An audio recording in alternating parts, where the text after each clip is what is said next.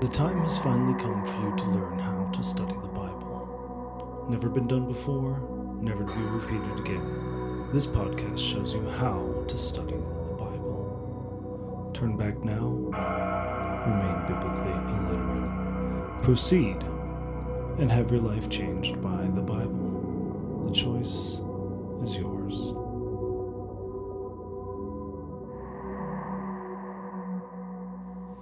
All right, people, let's get to it. I'm Reverend Ryan, a deacon in the Anglican Church in North America, and I'm in the process of becoming a priest. But enough about me. Let's get to why we're actually here. Okay, why we are actually here. So, the last time, you guys already know this, it was the end of scene 1. Well, here's the deal. It's been a little while, as you already know, and life has been crazy. I have been sick as can be, missed preaching 3 times, and crazy behind in school, and then behind in this podcast. I've still been doing stuff to the best of my ability, but the podcast had to get on the back burner, as they say. So, this episode is kind of going to be a transition episode, or I don't know about transition.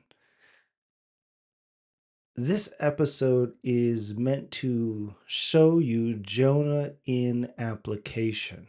Now, I've been telling you guys about how if you describe Yahweh in the way that Jonah, the book, not the character, describes Yahweh, that this will work, that this is an enjoyable God, so on and so forth, right? This is a God that you want to come to.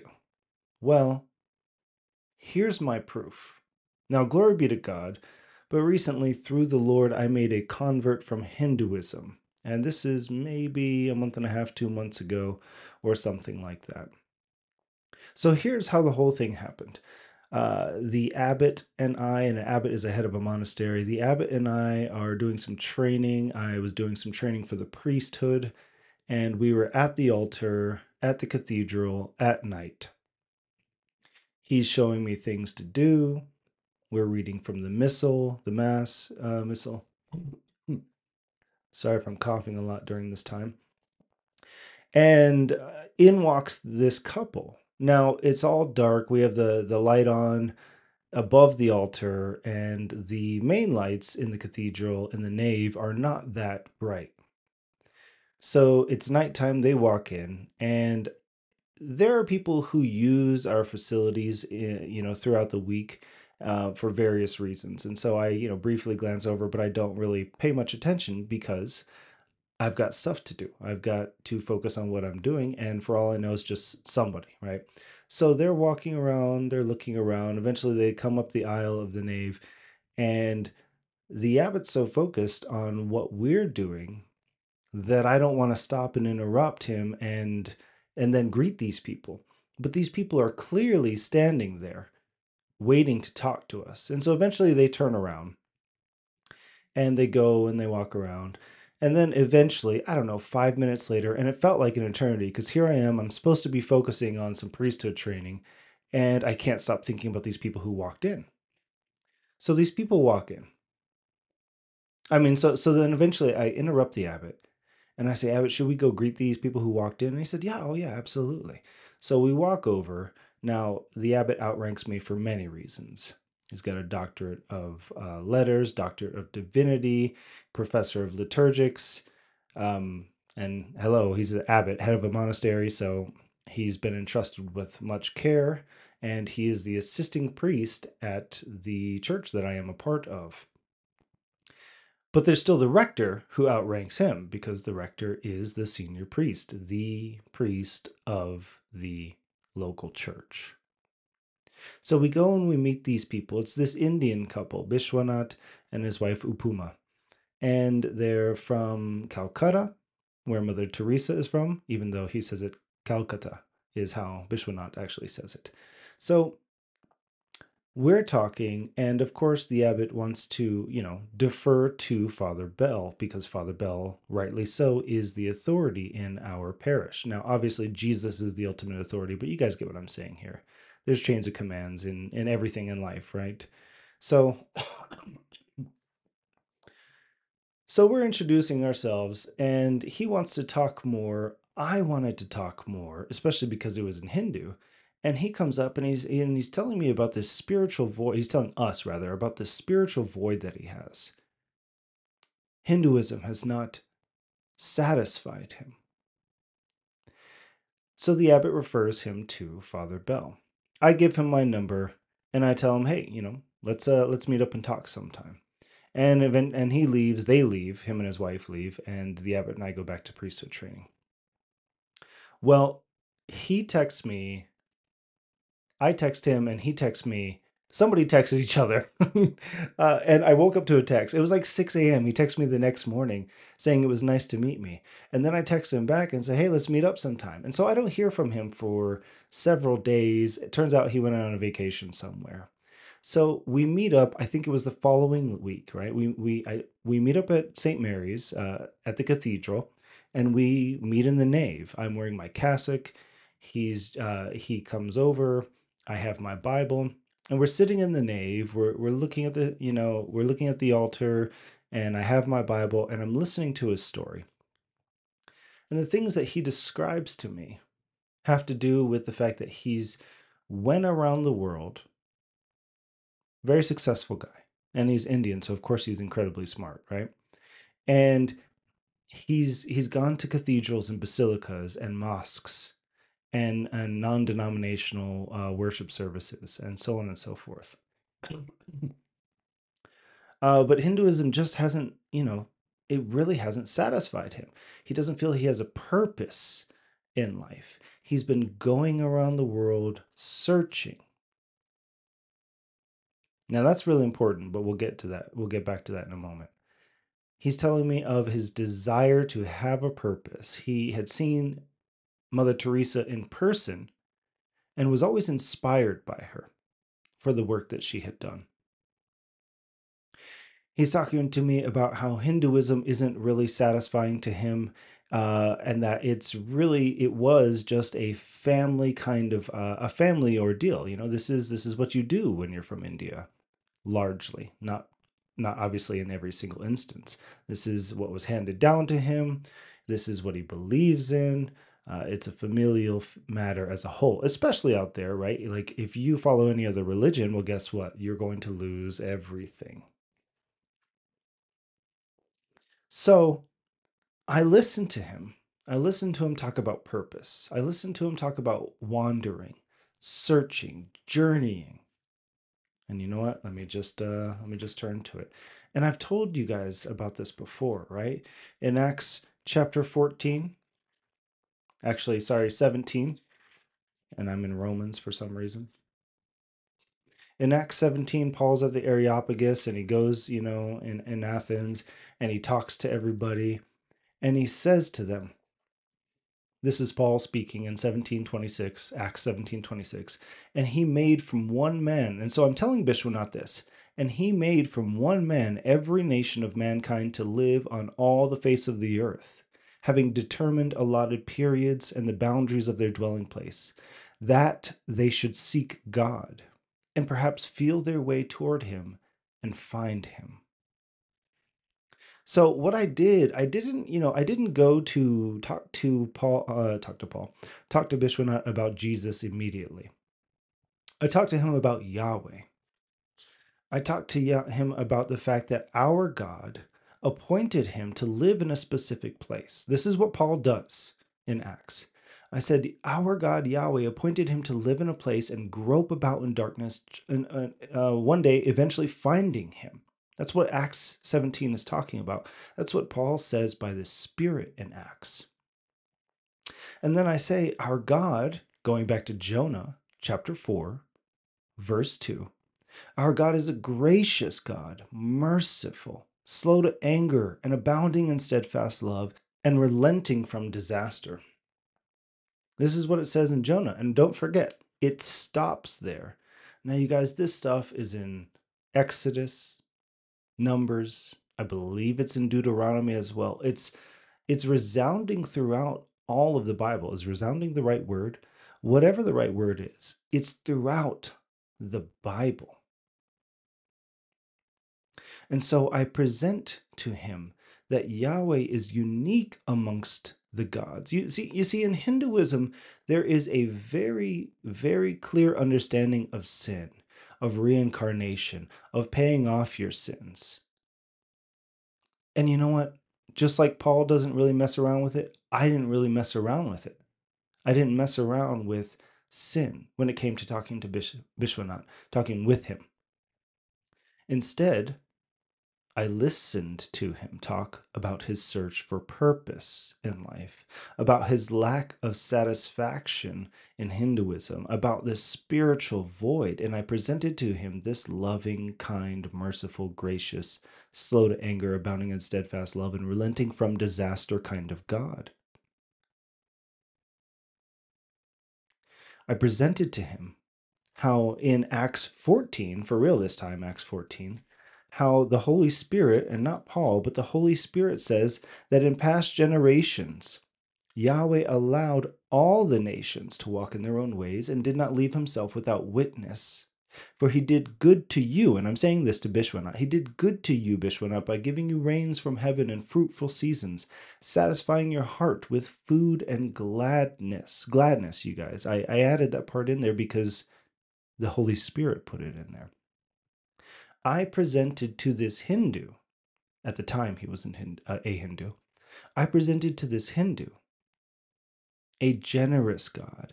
And I talked to him about how the Hindu gods are vindictive and angry and and you have to serve them with fear and trembling. And of course, you guys, we know that that's how we must serve Yahweh as well. But at the same time, the scriptures say that we are at peace. And I showed him that in 2 Corinthians. All the things that I've been telling you guys about throughout this podcast, I shared with him. And I presented to him Yahweh, uniquely loving and generous and kind amongst the gods. And you know what? This really resonated with him. I told him that God has a purpose for him, just like God had a purpose for Mother Teresa. I told him that God has a purpose for him in Christ. And I brought him to 2 Corinthians 5, where it says that God was in Christ, reconciling the world to himself. And now God is in me, reconciling the world to himself. And so I brought that same thing up to him. And I said, just as God is reconciling you, Yahweh is reconciling you to himself through me, God is giving you this same purpose. Should you come and join him and give yourself over to him and renounce your gods, then God will be in you, reconciling the world to himself. Just as you saw Mother Teresa and God reconciling the world to himself through Mother Teresa, you too, brother, will have this purpose of being the form through which, the medium through which God reconciles the world to himself. And these things resonated with him. That's the really short version. But I didn't tell him, I didn't go Romans Road. I didn't tell him about you're such a dirty, rotten sinner. I didn't read John 3:16, any version of it, and I mean any translation, your own translation, any Bible translations, or the modern contemporary version of you're such a dirty, rotten sinner that God was so angry with you that he had to murder Jesus on the cross because of you. Instead, I told him that the Hindu gods are his enemies, Yahweh's enemies. And God is calling all people everywhere to turn to him. I finished the rest of Acts 17. You know, I told him about Jesus. I told him about the resurrection, but that wasn't until close to the end of probably a 45-minute conversation. I focused on Yahweh because that's what Jonah does, and that's who Jesus represents. Now, Jesus is a major part of our faith. I understand this. But what I wanted to tell you guys about was this instance, or why I wanted to tell you about this instance, rather, is because this message that I've been telling you guys is a biblical message and that you can go out and proclaim, that Jonah is for today. And remember, the Bible of the early church was Genesis through Malachi. And so, like it says in Luke 24, right, starting with the law and the prophets and so on, Jesus proves. How many of us today can go to Numbers and prove that Jesus had to die? Because this is what Paul does, that there had to be this crucifixion thing and resurrection and so on and so forth. Paul does this when you read Acts and he goes to the synagogues first. He goes to the law and the prophets. What's the law? Genesis, Exodus, Leviticus, Numbers, and Deuteronomy.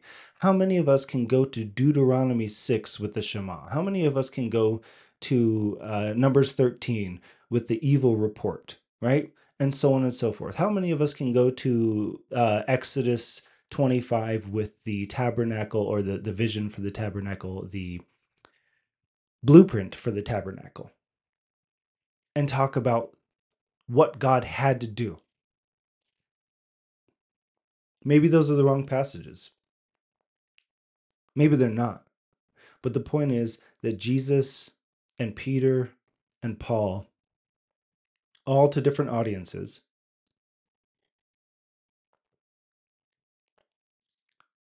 they started with the law and the prophets to prove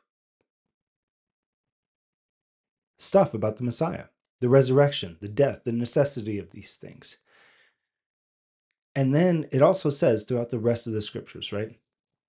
And that's in Luke 24 and other places, and in Acts as well. And so that's why I'm saying we can use Jonah. As I quoted somebody recently in one of the podcasts, it says the Gospel of Jonah. Indeed, you guys, we can use the Gospel of Jonah to make converts. We can leave out sin, or we can bring it up. I'm not denying its existence. I think it's Psalm 38, maybe 39, where the psalmist is saying that his iniquities are more than the hairs on his head. There's no way I can deny sin. But I am saying to you that the initial presentation of our God, biblically speaking, should be, in my estimation, how I read the Bible, everything that I've studied and the conclusions where I'm at now, and what I see demonstrably, things I can't get away from. That is to say that if I let the text dictate how I present a quote unquote salvation message, let's just kind of label it shorthand that, even though I wouldn't really prefer to call it that way or label it as such. If I were to present a salvation message according to what the text demands, I would present the way I did with Bishwanat. It was so easy, you guys. First of all, glory be to God alone. I was in the right time. I was in the right place. Him and his wife had no plans of stopping by the cathedral. They were out on a walk in the neighborhood. It's a very, very nice neighborhood. And they're just checking it out. And they felt, Bishwanat felt like they should turn in and check the place out. So they did. And there I was. And we met up and I gave him my number. But the thing is, I didn't convince him. I didn't have to debate anything. We didn't go back and forth about creation, old earth, new earth. We didn't deal with, intelligent design. Like you see all these videos online where people want to prove God exists. But my presupposition was what the text says, which is Romans 1. Everybody knows God exists. That's what I'm saying to you guys. That's what I'm saying to you, brothers and sisters, is that if you let the text tell you how to present and how to think, it will tell you that everybody knows God exists, and therefore you do not have to convince them of anything. And it will tell you that they are all at peace with God. Peace, you guys. Peace with God. And so you don't have to go to them in any kind of way. You don't have to go to them angrily. You don't have to go to them trying to convince them of anything. You don't have to stand on these street corners and condemn people, and so on. I think you guys get the point. It's a very simple podcast episode today. And I hope that this podcast episode encourages you guys to let the text direct you in your presentation of our God, Yahweh, who is unique amongst the gods. And I hope that the text will direct you in your salvation message approach. As the text says, the harvest is plentiful, but the laborers are few. All we have to do is to go out and tell people of a loving God, of the kingdom of God, of peace with God, of a God who gives generously and allows people to enjoy themselves while they do whatever they want. And God is just leaving himself a witness that, hey, I'm here and I'm loving and I'm at peace with you. That's what Acts 14 says. And this message of Jonah is a message for today. The gospel of Jonah applies today. And remember, the early church turned to the gospel of Jonah because all they had for several hundred years officially was Genesis through Malachi. So we need to learn to turn to these type of texts and let these texts speak. That's it. That's all I have today as far as the podcast or Jonah is concerned. I'm going to ask you guys to pray for me diligently. Like I said, I've been sick for quite some time. Today I felt good enough to record something. I'm slowly catching up in school. I'm getting my second master degree. It's a Master of Arts in Old Testament. It's a kind of a preparatory degree for a PhD. I have my Master of Divinity. I have my Bachelor's of Biblical Studies. I'm also working on, priesthood stuff, and having my ordination fully received into the Anglo-Catholic Church. That's why my intro still says I'm a deacon in the Anglican Church in North America, because I am. That's where my ordination resides technically, and it has to be transferred to the Anglo-Catholic Church. And so I have to take what they call canonicals. These are tests that prove I'm not a chump, that I know the Bible, that I know Christian history, and that I know Anglican history specifically. I have to take these things, and it's just been a lot of work. My experience is not unique to anybody, or to me, rather. Everybody has to go through these things where they're busy in life, they're sick, they're taking care of kids. I'm simply sharing with you what's going on in my life. Also, I've moved to Denver, so the background might be a little bit louder because I'm living downtown, and these windows aren't exactly the most quiet windows in the world. But yeah, I live in Denver now, and I finally got moved in. I've technically moved in 20 days ago. And only, a couple days ago did I finally get actually started moving in, clearing everything out, putting everything away, because I've just been so sick and I've just been so behind that I've just had to live like this for a while. So these are my struggles. Please do pray for me. We are working on discipling, or I am working on discipling. I guess everybody else is that's involved with him, but Bishwanath has asked me in a very Indian way to hold his hand through all of this, and teach him what it means, to be a disciple and to follow the Lord. He's slowly bringing his kids to our masses on Sundays. We are, Lord willing, baptizing him this Sunday, and it will be a time of celebration. And it's very rare that we baptize during Lent, but this is one of those extreme circumstances. We don't need him to wait any longer to take communion. He is eager. And also, I know I said I was done, but here's one more thing.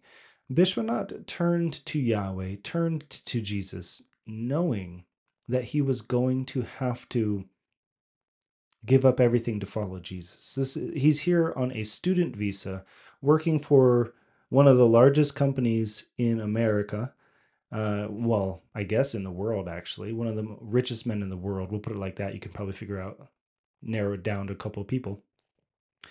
And his visa will expire at a certain point, and he'll either have to get a work visa or go back to India. And so we took a while before moving towards baptism because he wanted to understand what was required of him. What is he going to have to give up? What is it going to be like if he has to go back to India? Um, and you know what? He called up his sisters. He lost his family inheritance because of turning to Christ, but he was bold in telling them because he knows that this is what Yahweh wants him to do. So pray for him as well. Pray for his visa situation. We I had him meet up with several of my Indian friends, and some of my Indian friends brought their Indian friends, and everybody talked about what their experiences were like converting to Christianity, what it was like for their family to convert to Christianity decades ago. And that's all he wanted to know. What was it like? He said, no matter what's required of me, I'm going to do it. I just want to know what I'm getting myself into. So pray for Bishwanath as well, and Upuma, his wife, and he has two children. Pray for them as well in this process, that God would bring in his whole family. His kids have come to Mass a couple times, well, evening prayer and uh, not to Mass just yet, but they have been loved. And he introduces the older people in our congregation as their grandparents. Because guess what? His kids are going to end up losing their grandparents because he's turned to Christ. That's how this stuff works. So while my issues are real, his issues are more prevalent, and this is common throughout the world. So please do pray for Bishwanath and myself in various ways. Thank you all for listening, and I will see you